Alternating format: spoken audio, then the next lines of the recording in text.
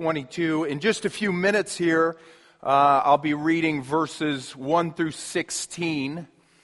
Acts chapter 22. We'll be starting in verse 1 this morning. Let's pray as we get going here. Well, Father, we just pause and we thank you for the freedom we have in Christ. The book of Galatians says that it was for freedom that Christ set us free. Do not be entangled, therefore, once again in a yoke of bondage. And Father, we thank you for freedom. And as your people, I think we are many times afraid of freedom. That you've given us such freedom. We are no longer under the yoke of your law, the bondage of your law. We are still under the law of Christ, yes, the law of love, to love you, to love others. But we are no longer under the old covenant guardian of the law. And we've been set free. We've been set free to love you. We've been set free to other people. We've been set free to do the very thing you created us to do, which is to multiply your image around the earth. Lord God, to spread your glory around the globe. We've been set free to go now and make disciples of all nations. Father, we know all through the Bible, we see that you have promised to bless your people in order that they might then go and bless all nations. So, Father, we thank you. The blessing doesn't stop with us. You didn't create us to be a lake that would just pool your blessings, but you created us to be a river, that you would bless us, and those blessings then would go out to the world. So, Father, we thank you for the freedom to get up and run, to get up and serve you, Father, joyfully, to make disciples of all nations. And I just ask, Lord, now as we turn to your word, you'd use this time, Father, you'd stir our hearts, Lord, to do those very things. You'd stir our hearts to find our freedom in Christ, to come to Christ and trust in Christ and be set free from the bondage of sin and death. We'd find freedom in Christ today. And Lord, you'd also today give us the power then to get up and run in the name of Christ to make disciples of all nations. So Father, just use this time in your word, we pray. We thank you for it. In the name of Jesus, amen. I wonder if you've ever heard before the phrase, flip the script. Someone just sort of flips the script on you all of a sudden. The phrase basically just means that someone goes against or somehow alters your plans. You have every detail for some future event planned in your mind. You've planned it to a T. You've mapped it out perfectly. You've planned every detail for this future event, whatever it might be. You've planned the order of every detail for that event. You plan to do this first, and then you'll do that, and on and on and on. And you then begin to work to fulfill that script, just taking care of all the details along the way. But then someone comes along and flips the script. Does something you did not expect and changes your plans, and everything now works out very different than you originally scripted. Maybe you've scripted this romantic stay-at-home date night with your spouse. You've made all the plans for this thing. You plan to put the kids down at 8, dim the lights, a little quiet music, flower petals on the couch, maybe a little fake fire on the TV, maybe, this romantic date night. And your kids then flip the script. And no matter what you do, your kids will just not stay in bed. They begin to act, as Jim Gaffigan says, like they've never been to sleep before.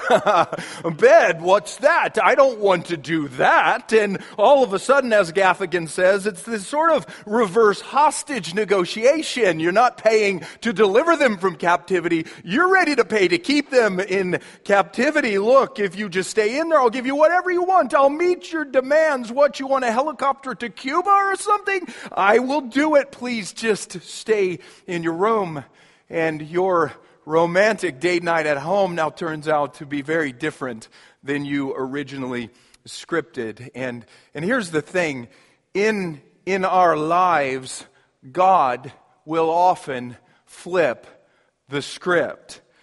You have the details of your life all mapped out to a T. You know what's going to happen. You've got it all mapped out. You go to this college, you'll get this degree, you'll get this job, you'll get married maybe, you'll have 2 kids, you'll have your dog, you'll have a minivan in the suburbs, you'll retire at age 65, you'll have an RV, you'll travel the country, you'll travel to see your kids, and you're working hard to fulfill that script that you've laid out for your life. You're almost done maybe right now, you are already enjoying your retirement, and God then flips your script.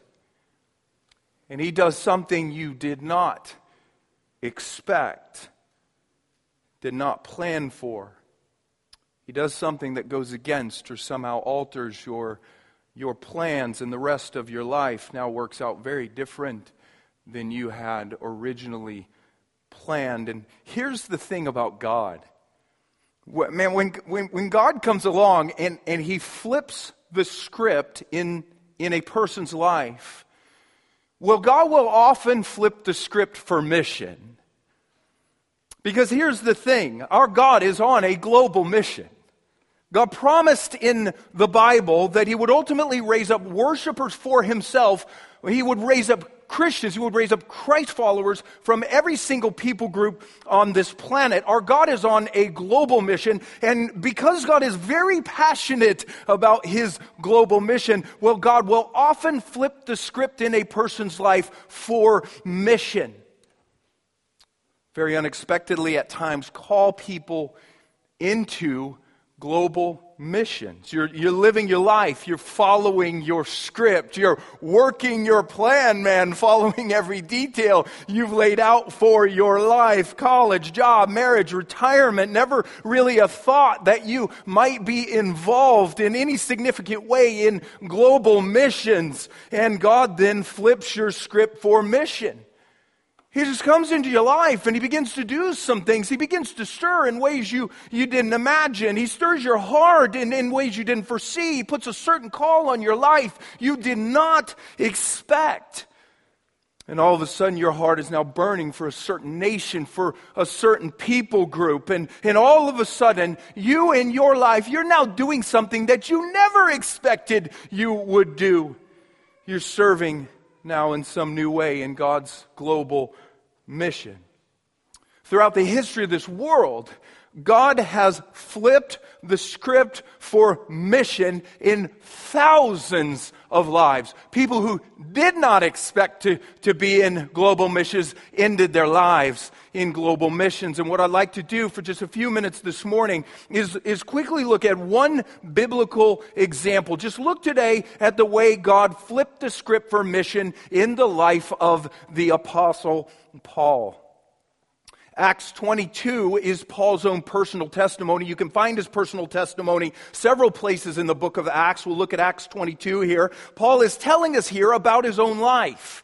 At this time in the book of Acts, he was in Jerusalem. He had just been attacked by a Jewish mob that thought he was violating Jewish law. But right after Paul was attacked, he was rescued by Roman soldiers. And before they took Paul away, well, they let Paul address this hostile crowd. So let's go ahead and read it now.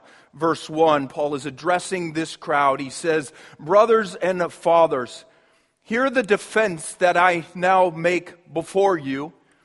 And when they heard that he was addressing them in the Hebrew language, they became even more quiet. And he said, "I am a Jew born in Tarsus in Cilicia, but brought up in this city, educated at the feet of Gamaliel according to the strict manner of the law of our fathers. Being zealous for God as all of you are this day, I persecuted this way to the death, binding and delivering to prison both men and women, as the high priest and the whole council of elders can bear me witness. From them I received letters to the brothers, and I journeyed toward Damascus to take those also who were there and bring them in bonds to Jerusalem to be punished. As I was on my way and drew near to Damascus about noon, a great light from heaven suddenly shone around me, and I fell to the ground and heard a voice saying to me, 'Saul, Saul, why are you persecuting me?' And I answered, "Who are you, Lord?" And he said to me, "I am Jesus of Nazareth, whom you are persecuting." Now those who were with me saw the light, but did not understand the voice of the one who was speaking to me. And I said, "What shall I do, Lord?" And the Lord said to me, "Rise and go into Damascus, and there you will be told all that is appointed for you to do."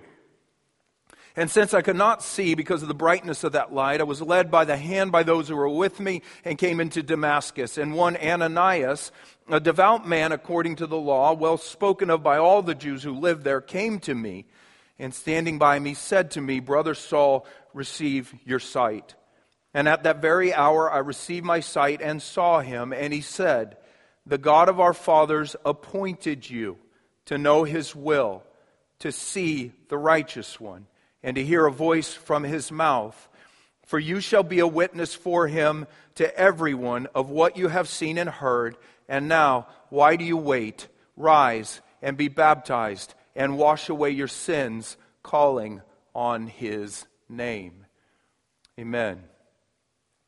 Just two things I'd like to cover this morning. The first is this. Number one, your script for your life. Your script for your life. You know, Paul, like you and me, Paul had a script for his life. He had planned his life to some degree, certain things that he would do, certain things he would accomplish. His parents had certain things they wanted Paul to do and to accomplish. What was Paul's script for his own life? Well, he wanted to become the premier Jewish religious leader of his day, the top Pharisee of all Pharisees. Paul from birth, man, this guy, he was on this fast track to Jewish religious stardom. Paul says there in verse 3 that he was born as a Jew in Tarsus. Tarsus was north of Jerusalem, but he was then raised in Jerusalem, educated, Paul says, at the feet of Gamaliel, the most prominent Jewish rabbi at this time. And Gamaliel trained Paul, verse 3 says, from childhood according to the strictest manner of the Jewish law. It was very likely that Paul's parents took him from Tarsus to Jerusalem in order that he might be trained by Gamaliel. Paul, from a very young age, he was being groomed for Jewish religious greatness. He had this Jewish pedigree that would help him rise above other Jewish religious leaders. He was being groomed to be a highly revered Pharisee. And as Paul grew, well listen, this man Paul, he strived to be the best of all Pharisees. It wasn't enough for Paul just to pass the class of Pharisee. No, Paul wanted to be the best of all Pharisees. Paul, unlike other Pharisees, he was not content just to speak against Christianity, which all the other Pharisees did. They would speak against Christianity because they considered Christianity to be a false religion. But Paul would not just speak against Christianity. No, Paul went above and beyond the call of duty and actually persecuted Christianity personally. He says in verse 4 that he had persecuted this way. He had persecuted Christianity to the death, binding and delivering to prison both men and women. When Stephen was stoned back in Acts chapter 7, Paul was there holding the garments of those who threw the rocks. Acts chapter 9 says that Paul was breathing out threats and murder against the disciples. In Acts 26, Paul says about himself that he persecuted Christians in raging fury, trying to make them blaspheme. And when they were ultimately put to death, he says he cast his vote against them. Paul, you just picture him, this guy, he was a perfectionist, I think, at heart, and he was just striving hard to be the best of the best, to be the best of all Pharisees.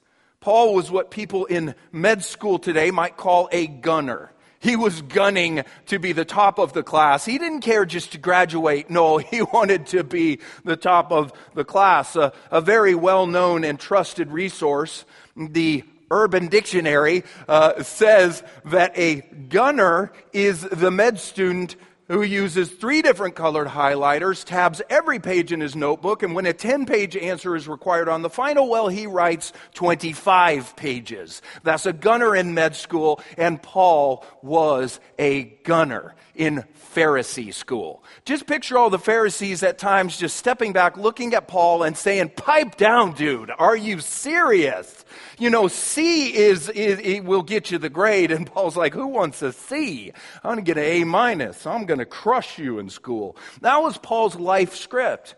His plan was to be cream of the crop. Fame, reputation as a religious leader. He was going to retire in peace. That was Paul's life script. And that begs the question, what is your life script? Because you have one. You have in your mind the things that you've planned out, the things that you think will happen in your life. What is your life script? What have you planned for your life? A certain college? Maybe married? Live in a certain part of the country? Kids? Retire in the suburbs?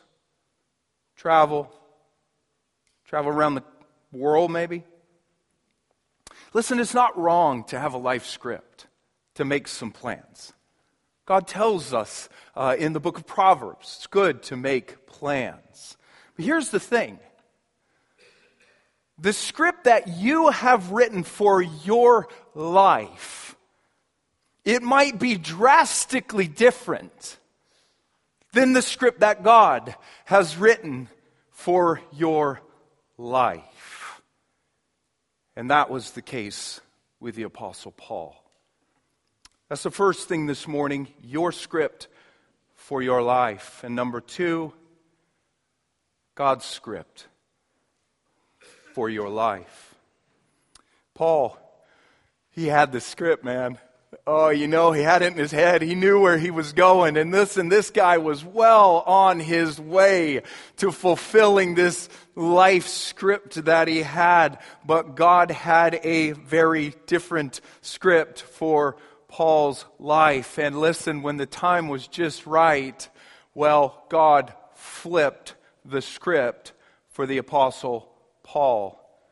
Paul says in verse 6 that as he was heading to Damascus to persecute Christians, God dropped him to his knees. A bright light from heaven. A loud voice from heaven. Jesus himself saying, "Paul, Paul, it is me whom you are now persecuting. Because when you persecute my body, you persecute me. You persecute believers, you persecute me. It is me whom you are now persecuting." Can you imagine what that would have been like for the Apostle Paul? Can you imagine to be dropped to your knees like that? And Jesus, it is Jesus of Nazareth whom you are persecuting, Paul. And he's now temporarily blinded by this light. He was then led to Damascus, and a believer named Ananias, God told Ananias to go and pray for Paul, the persecutor. Can you imagine Ananias thinking, "You've got to be crazy, Lord. This guy's been killing Christians, and I'm going to go lay my hands on him and pray for him?" "Yes, you are."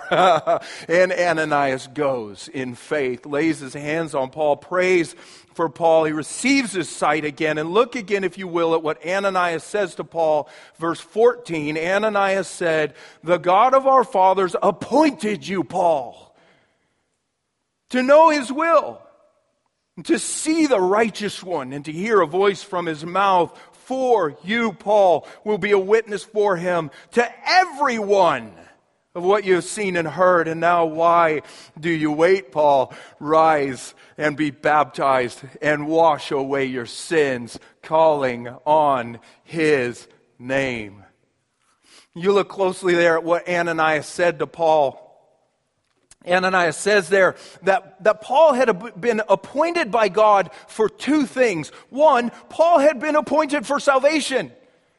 Ananias said that Paul had been appointed by God to see and to hear Jesus, in order that Paul, in verse 16, might then rise and be baptized and wash away his sins, calling on the name of Jesus. Paul's salvation here was an act of God's sovereign grace. Please listen to me. Paul was not looking for Jesus here. He was not looking to be saved by Jesus here. Paul was looking to persecute Jesus. He was looking to obliterate the name of Jesus. He was looking to kill followers of Jesus. And God sovereignly and very, very suddenly dropped him to his knees. And he then saw Jesus and he heard Jesus from heaven. Paul's salvation was an act of sovereign grace.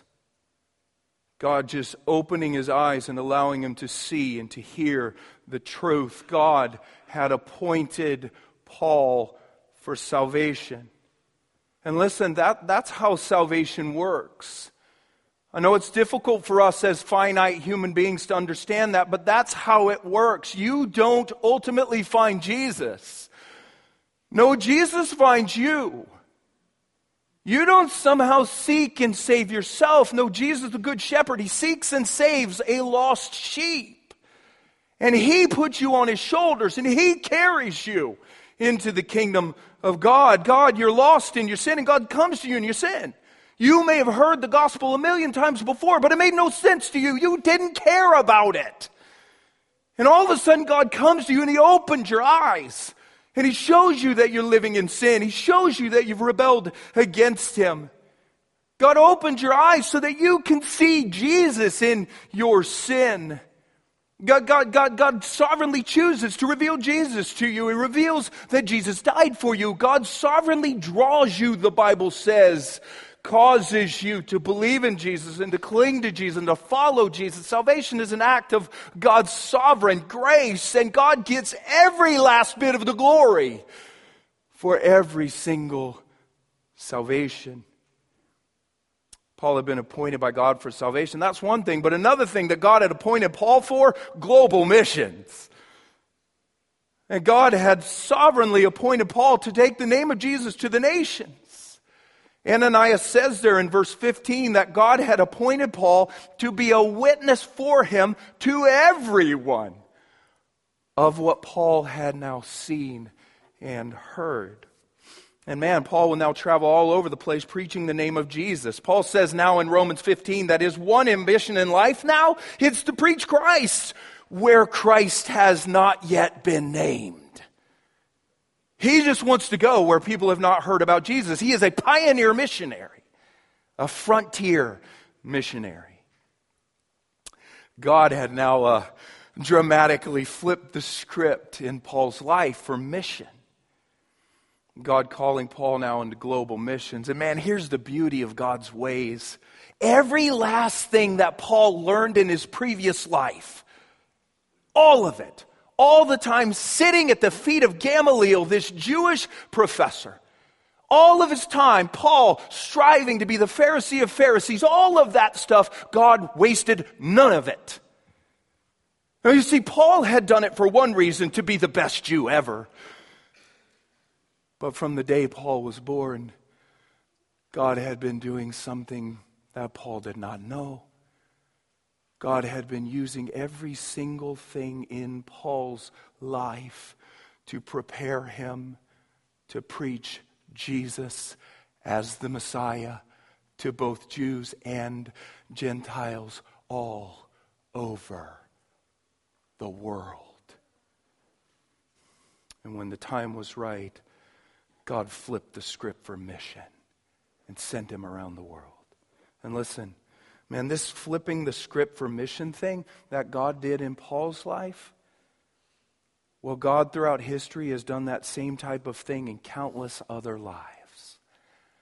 People all through history living out the plans that they had scripted for their own lives. A certain education, a job, a retirement. All these people never really thought at all that they might one day be involved in any significant way in God's global mission, and God then flipped the script. He began to do things in their lives. He began to stir their hearts in ways they didn't foresee. He began to put a call on them that they didn't expect. Their hearts now began to burn for certain nations, for certain people groups around the world, and all of a sudden, they were now serving as global missionaries. Never saw it coming, and there it was. The examples are endless.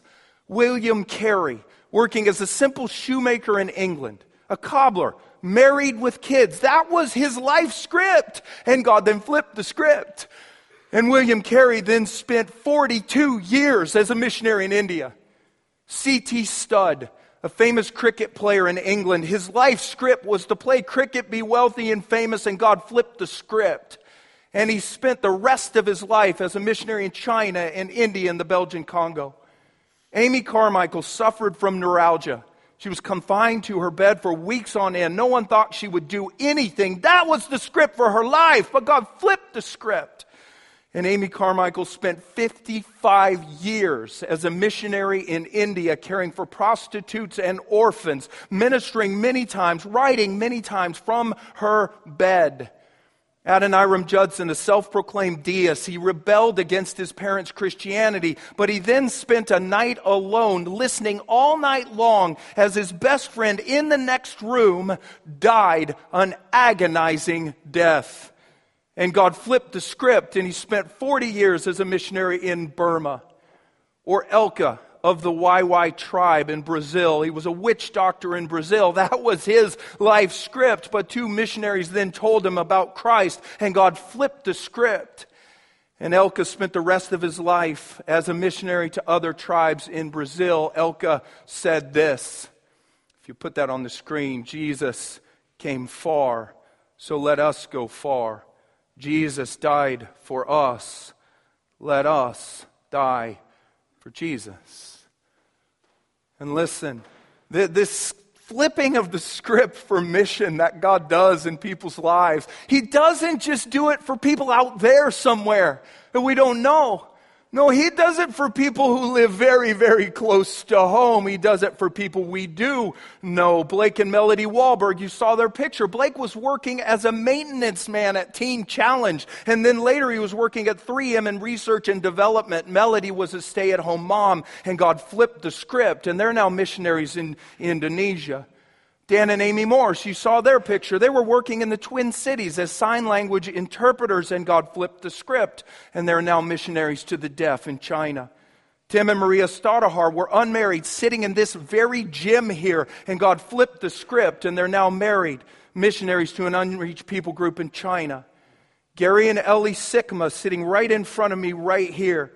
You'll hear from them soon. They spent many years living and working here in the States, raising a family. And God has now flipped the script, and they're preparing for missions work overseas. And it appears that God has also flipped the script in the lives of a couple CRC members, Will and Sarah Myron. And I'd like to invite Will up at this time to share a little of their story with you.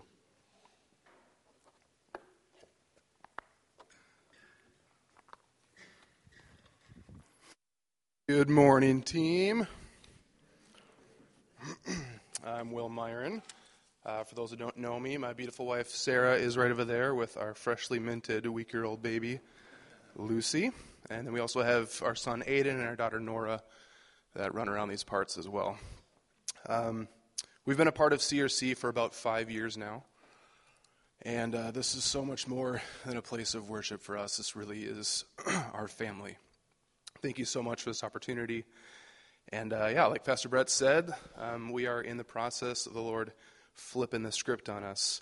To give you the full picture, I should do a brief overview of our past, and we'll do it quickly. So here we go. My story starts in Wisconsin. I'm the youngest of 6 kids, born and raised Catholic, and loving home. The thing that shaped my childhood the most was when my father passed away when I was 2. Drowning accident in the St. Croix River. My 2 oldest brothers were with him when it happened, and for most of my childhood, my family was grieving in different ways. My answer to grief was to escape from family and the world to myself. So a lot of Ninja Turtles in the corner of the house, alone. That was my happy place. And really, I carried that into adulthood, too. I didn't think I needed anyone, and I hated people. And I just said that straight out. Of course, that's not how God created us to live. And in high school, I found myself severely depressed. Instead of suicide, my plan was to run away to Canada. And like super legitimately serious about it. To me, avoiding relationships and responsibility, that was the answer. And so let's just run away to a different country. And thankfully, God had other plans. I was online one day, and in the comments section of someone's blog, I read James 2:19. You believe in one God, good. Even demons believe that and shudder. And man, God spoke to me instantly in that moment, and I knew that I knew about God as a Catholic, but I didn't know God, and I didn't love God, and my life did not look like I did. And the Lord started to work in my heart. And then finally, my senior year, I surrendered my life to Jesus, and shortly after that, started dating Sarah. Shortly after that, I attended the University of Northwestern St. Paul, where I got my biblical and theological studies degree. Huge time of growth for both Sarah and I. And as I graduated, and all my peers were graduating and going off to seminary to become pastors, I don't know, I kind of looked at the mold of what I thought the American pastor looked like. And it was all very type A, organized, got their stuff together, and that's not me at all. And I don't know, I stopped pursuing it. And Sarah and I got married, and we just started to do normal life, working odds and ends jobs, getting ready to start our family. And that is absolutely fine, because it doesn't matter if you're a pastor or a mailman, which I am now. The Lord loves me. But we just kind of started to fall asleep as Christians. And about 5 years ago, we started coming to CRC, and almost immediately got put into the Lewis's small group and eventual life group. And almost immediately, the head pastor and his wife started confessing their sins and their weaknesses to us, as they faithfully do. And man, it was just such an incredible time of healing, especially for Sarah. Sarah grew up in a Christian home and found Jesus at an early age. But while she knew herself as a sinner, they never really practiced confessing sin or talking about their weaknesses. And Sarah kind of grew up underneath a lot of shame. Always kind of felt like she had to keep it together and show good Christian face. And through confession of sin and the gospel and love and community, God started to heal all this stuff. And Sarah started to experience God's love for her, not just as all the good stuff, but the ugly stuff too. And through living life in gospel-filled community on mission for the lost in our everyday lives, God's Spirit was just doing all this stuff in us, growing an incredibly strong love for the families in our life group. We're going to fight through this because just giving us an incredibly strong love for our life group, but also the families in this church, drawing us deeper and deeper into kingdom reality as we invested more into his kingdom and less into our kingdom. And as we started to go, Sarah and I just kind of came to a point where we started to pray, Lord, if there's anything else you want from us, I just ask that you would direct our steps, because we're terrified and we don't know what that means, but we just kind of feel you tugging. And then a little over a year ago, something happened that directed our steps. So on July 31st, 2016, Jameson and Catherine Powles and their 3 kids were traveling to their final training session in Colorado before their departure to Japan. The Powles were headed to Japan to be full-time missionaries there, and they had just sold off all their possessions, said all their last goodbyes to their family, and then they were driving on their way to Colorado before flying out. And on their way there, their car was rear-ended by a semi, and father and mother and 3 kids all went to be with Jesus. And we were fortunate enough to know the pals in college. We were friends with them and went to the same small church plant with them before coming here. And so it hit us really hard. And God's Spirit was he was really moving in Sarah and I through this, especially at their funeral service and especially during John Piper's prayer there. And at one point, Piper prayed, "Lord, in the name of Jesus and by the blood of these 5, I ask, raise up a legion of replacements for the global glory of his imperial majesty, Jesus Christ. Forbid that any of your children would hear of this news and waste their lives on trifles." And Sarah and I left that service, and we both had the same thing in our mind. We can run our race better. We've been investing more in the kingdom, but we can go all in. And the other thing that we left with was we should at least pray about international missions again. And so shortly after that, I was rummaging on World Ventures' website and the agency that the pals went through, and I saw an opportunity to serve in the least reached country in the English-speaking world, a country that has only 1% evangelical Christians, and that country was Ireland. Ireland first jumped out at me because Sarah and I spent a month there before coming to CRC and just fell in love with the people and the culture, something that really clicked in our souls. But behind all that natural and cultural beauty is a people who have been deeply hurt by religious institutions, are fleeing from cathedrals in droves, and are swearing off the idea of God altogether. 78% of Irish say that they're Roman Catholic, but that number doesn't paint the full picture. Catholicism is very entrenched in the very identity of Irish people. When they won their independence, it was as Catholic Ireland opposed to Protestant England. So while the majority still check that box as Catholic, it's increasingly in name only or nominal. In 1973, 91% of the population attended Catholic Mass on a weekly basis, 91%. Just last year, that was down to 22%. So this huge swing outside of the church. And the fastest growing religion by far in Ireland is no religion. Currently at 10%, was at 2%, I think, 15 years ago. And so we look at those numbers and we just ask why. Why is there such a huge swing? A couple things that just pop out at us. One's been the sexual abuse scandals that have devastated the country. Thousands of allegations brought against Irish priests and nuns, and only 6% of those have had any kind of prosecution done. So the very place where people were going to find hope and sending their kids to find life were the very places that caused their deepest hurts and shame, and all done in the name of Jesus. Another thing is just the shame that the institution has put on the people.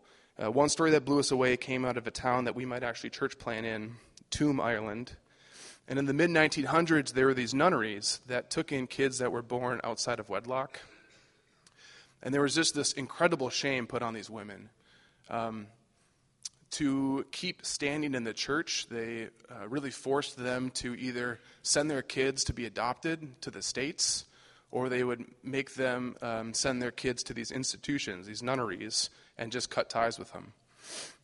Well, in 2014, they found underneath that nunnery in Tuam 20 different mass burial chambers, and with up to or around 800 bodies of 0 to 3-year-olds. So just incredible wickedness done in darkness, and again, done in the name of Jesus. And I think as the country starts to wake up from the hypocrisy and the dead religiosity of it all, they're swearing off religion altogether. In the States, we've got plenty of problems of our own. I don't need to get into all that. But one thing that we do have is we have healthy gospel-preaching churches that people can go to and hear the good news of Jesus.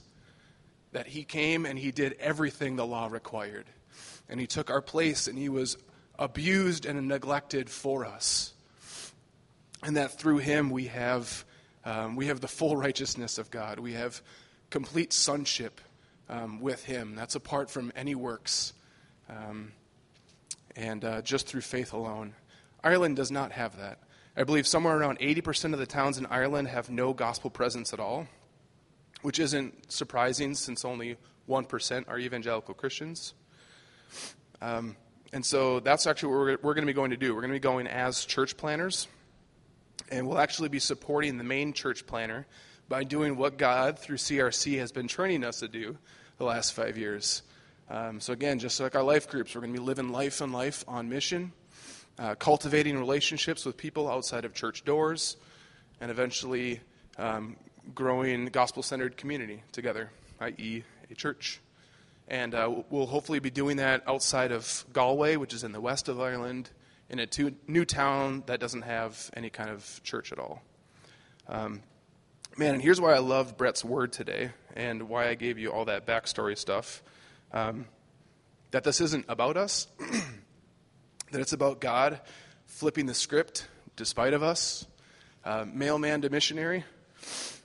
And, it's about God taking sinners and uniquely redeeming their unique brokenness for his glory. Here's a boy born in a Catholic home and without hope, now being called to witness to a religiously Catholic country without hope.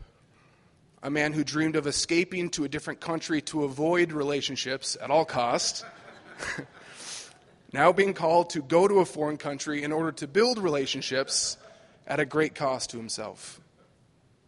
A man who ran away from seminary because he feared failure, now being called to plant churches despite being terrified of it.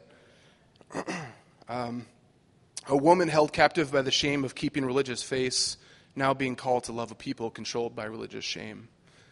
And this is a big one for me, so I'll just whoop. Man, a man that hated people, now being called to really painfully leave the people that he loves. And this is by far the hardest part for us, is just the separation from this church body. And knowing that we're ultimately not separated from you, but that's a real ocean in between. And man, it hurts. And praise God that that's true, because that's not me. That's the Holy Spirit doing a new work in me, and just the unity of spirit that we have had with this place. That is to His glory. And in January, I'm trying to think back. I think it was January we started those Kingdom Prayer Nights. I don't even know if we're still doing those or what the deal is there, but we were just praying as a church, Lord, let your kingdom come. It doesn't look like heaven here yet, so God, send your kingdom. Let the rule and reign of Christ change us. And I think a part of that is global missions. Our God is a God who sends, who goes, and who empowers. Think of how the Godhead has done missions. Jesus left perfect community, the community that he loved, to go to a foreign country who didn't have him. But he didn't do it alone. The Son can do nothing of his own accord, but only what he sees the Father doing, as he said. It was the Father that had to give of himself, to send him, to will his ministry. And when his ministry began, the Spirit descended on him and empowered his ministry. And in the same way, I think that God is saying to us that kingdom reality for CRC is to go and make disciples of all nations, right? And just like the Father, we need people to send. And just like Jesus, we need people to go. And just like the Spirit, we need people to pray and empower those ministries. And I just want to encourage you in the value of those Father and Spirit roles, which is where most of us probably land. We're made in the image of the Godhead, and I really think that we if that's how he does mission, then that's probably how we are to do mission. And a verse that's been preaching to me a lot lately is Matthew 19:30. So Peter is doing what he does, and he's asking Jesus what rewards he's going to get for leaving the world and following him. And Jesus replies, "Everyone who has left houses or brothers or lands for my name's sake will receive 100-fold and will inherit eternal life." And I've always read that as go missions or go missionaries. You're gonna get a great reward. But then he follows that with, but Peter, many who are first will be last and the last first. missionaries or goers get a certain kind of attention or praise of man, and just necessarily so. We need to talk and get support, and there's a certain kind of praise of man there. And senders and empowerers don't.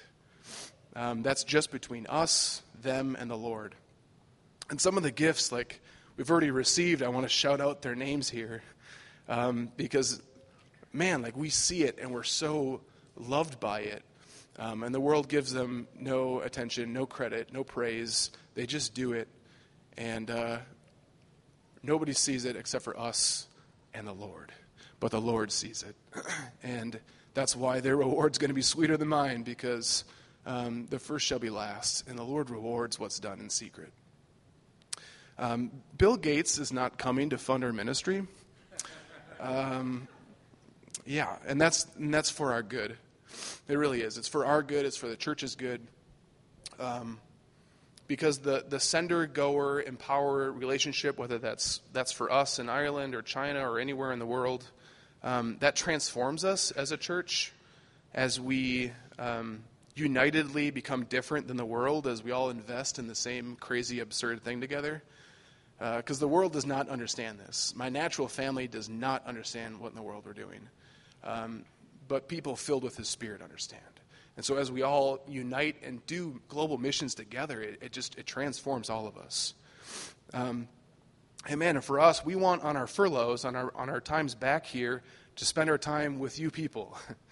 And when we come back, we spend time with the people that support us. So it's like, we want the majority of our support to come from here because we love you and we want to spend time with you. And I just think it fits God's vision. And something I want to speak against as I start to close here. The number one reason missionaries leave the field is disunity with other Christians, which is super sad, but not really a surprise. Disunity is always the enemy's game. But here's the thing. I don't think he waits until Ireland to do that, or the mission field. He starts that now. And so he starts that with disunity in his church, in the sending church. And I've personally felt jealousy and bitterness towards missionaries, and maybe that's just because I'm a wicked person, but there's something with, I think missionaries having a very clear calling in something, a lot of attention being on them, and I just, I don't know, something's rubbed me wrong, and I don't really enter into them with ministry. And I just think that's the enemy. And you wind up with these missionaries that have 45 churches supporting them, and I don't think ultimately that's super healthy.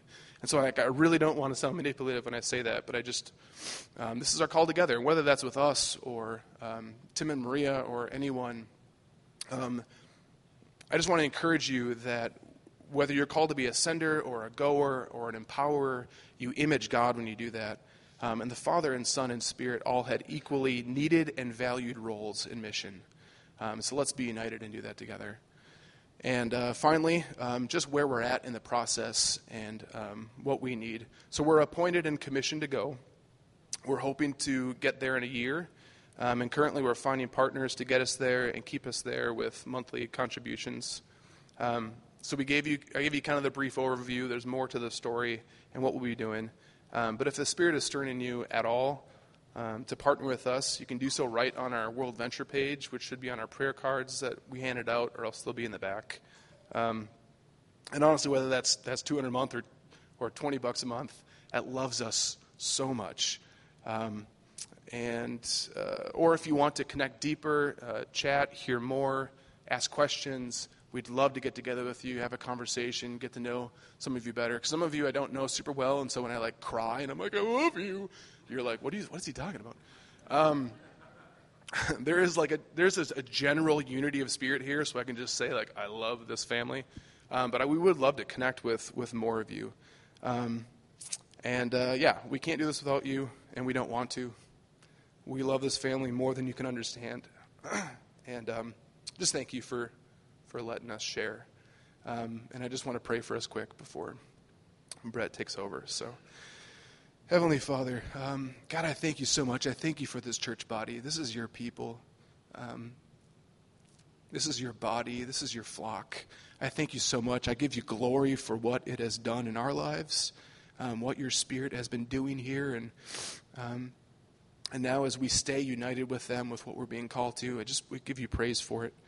And just like Paul said, when he said, I planted, Apollos watered, but God gave the growth. So neither he who plants nor he who waters is anything, but only God who gives the growth. He who plants and he who waters are one, and each of you will receive his wages according to his labor. For we are God's fellow workers. You are God's field, God's building.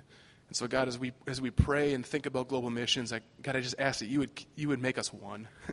That we would be one as we pursue that in Cottage Grove, in Woodbury, in China, in Ireland, in India, to the ends of the world. We would be one as we do that.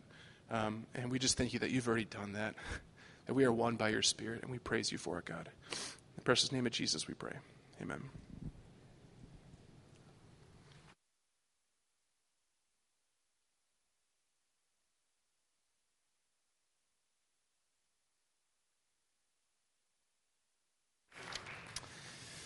Thank you, Will. We love to send our own to the mission field. That's a tough send right there, and I know many of you feel that. That's a good friend of mine.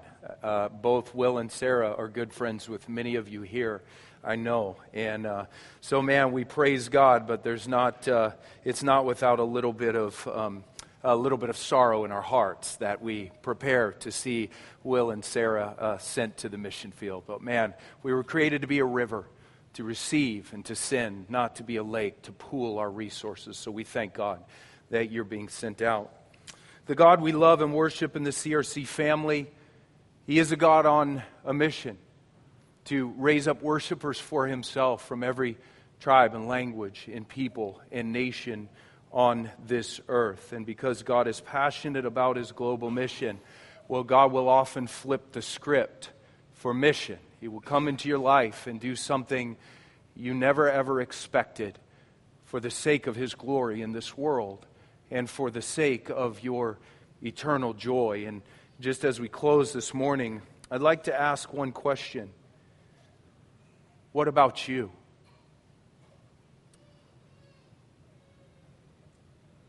What about you? What about you?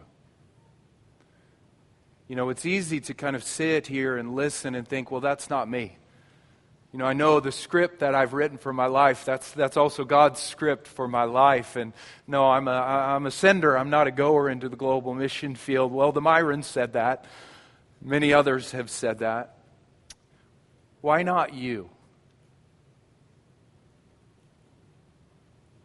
Why not you? Why not you? I'd encourage you to think about it, and I'd like to close this way this morning. If you're sitting here today and you have any sort of sense whatsoever that God just might at some point in the future want to flip your script for mission. If you're sitting here this morning, you've got a little bit, even the tiniest tug on your heart, that could maybe be me in the future. I don't know. I don't think so, but I don't know exactly. That's how the Holy Spirit works. And if that's you today, just wondering if God might be calling you to global missions work, I would like to pray for you.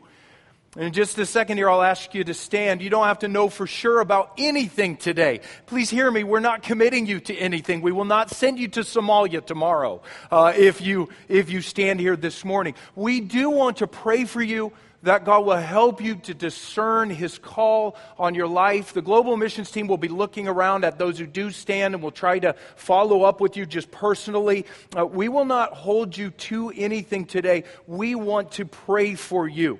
So please, at this time, if there's anybody here, and I know there are people here that you don't know for sure, and if that's you and you have even the slightest tug, maybe God might do this in my life, I'm going to ask you to stand now, and I will give you a couple minutes. I know there are people here. It can be adults, it can be children, it can be anybody. Please stand.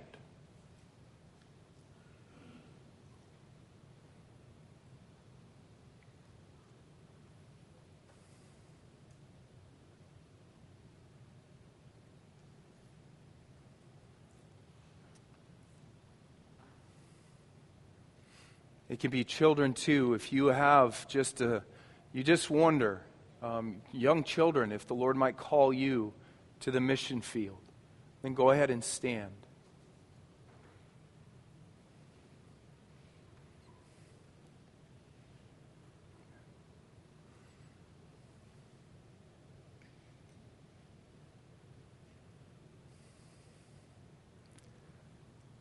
That's fantastic.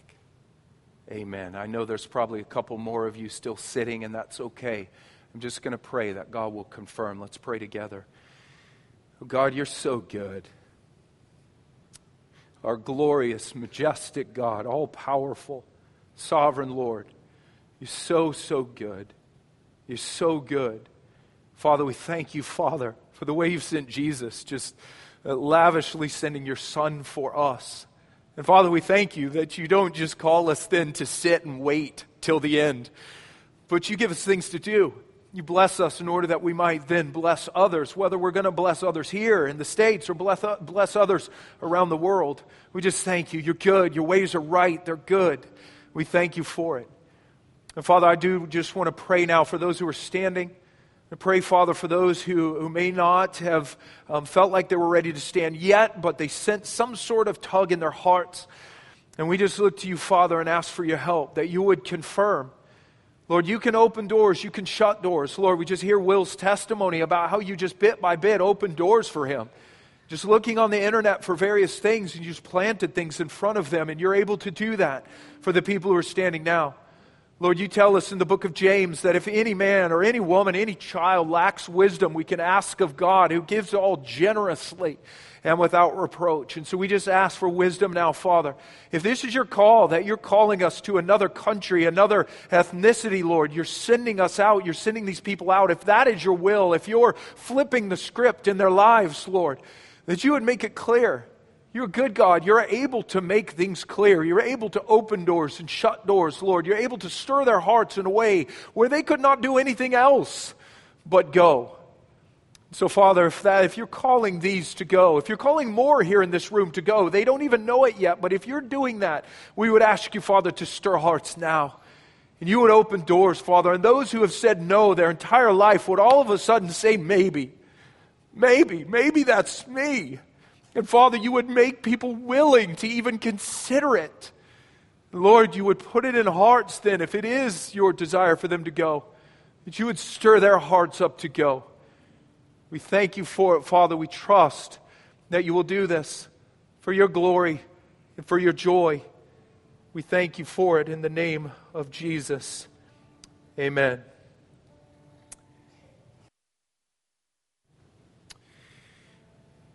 You can go ahead and be seated. I'm going to ask Will and Sarah Myron to stand.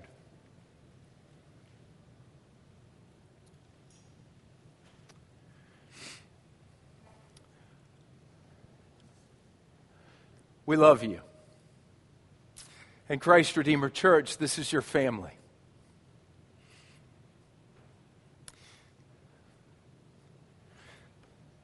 Two of our members who now believe they've received a call to go. And that's a big deal. That is a really, really big deal. And the Myrons need our help. Like anyone we would send out, they need our help. They need our love. They need our encouragement. They need our support. I know from my conversations with them, it is a daunting task to consider, to uproot your family and go. Ireland is not a cheap place to do missions. It's a very needy place. It's not cheap. And I know the amounts that they're looking at are daunting to them. And please listen to me. They don't have blood relatives out there who are willing to send them on this mission. Will has said to me multiple times, said to other people, this is my family. This is their family. And I would simply ask you to consider supporting them financially. 3 John says that when people like Will and Sarah go out for the sake of the name of Jesus, we should send them out in a manner worthy of God. Man, we have an opportunity to send some of our own family members in a way that would be worthy of God. So I would simply ask you to consider supporting Will and Sarah. And will you do something for me? Don't wait for them to come to you. That's so hard to go and ask people, will you support us financially? If you feel a tug from the Lord to support them, whether that's $10 a month or $1,000 a month, will you do something? Will you please go up to them and will you tap them on the shoulder and say, we would love to support you? Will you please do that and consider doing that for Will and Sarah Meyer? And we trust the Lord will help us to send them lavishly. Thank you for doing that. You may be seated. They have information out in the lobby on the welcome table. You can stop there. I hope you'll tap them on the shoulder this morning. Gary and Ellie Sikma, will you raise your hands quickly? Gary and Ellie have been with us for quite a while now. We love Gary and Ellie. And they are family as well. We will hear from them shortly. Gary and Ellie have been here in the States for a long time, have family here, and they are now sensing a call to work with Wycliffe in overseas missions. They don't know exactly where they're going yet, but they're praying and they've sensed that call. We want to send them well also. So there's another couple. Part of us who are going out, you can stop and tap them on the shoulder and say, tell me more. And if you would like to support them, will you tell them that? And don't wait for them to come and tell you. Man, praise God that we have opportunities to send. That is a fantastic thing. And I pray the Lord would just raise up hundreds and thousands of people over the years from Christ Redeemer Church to go to the nations. His heart is for the nations. Amen? His heart is for the nation. So we celebrate your story, Sikmas. We celebrate your story. We celebrate every story where God is sending. And if you're not called to go, then let's send. And let's send lavishly. Amen? We thank God. Thank God for this Global Missions Week. Please stand and receive the benediction.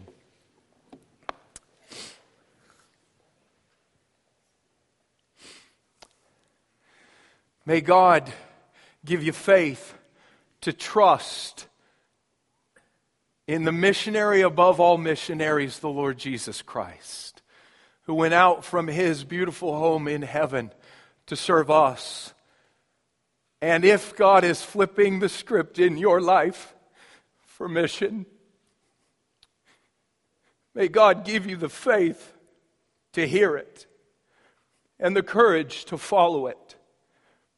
And may God give us as a body the heart to send lavishly in the name of Jesus Christ. Amen. You are dismissed.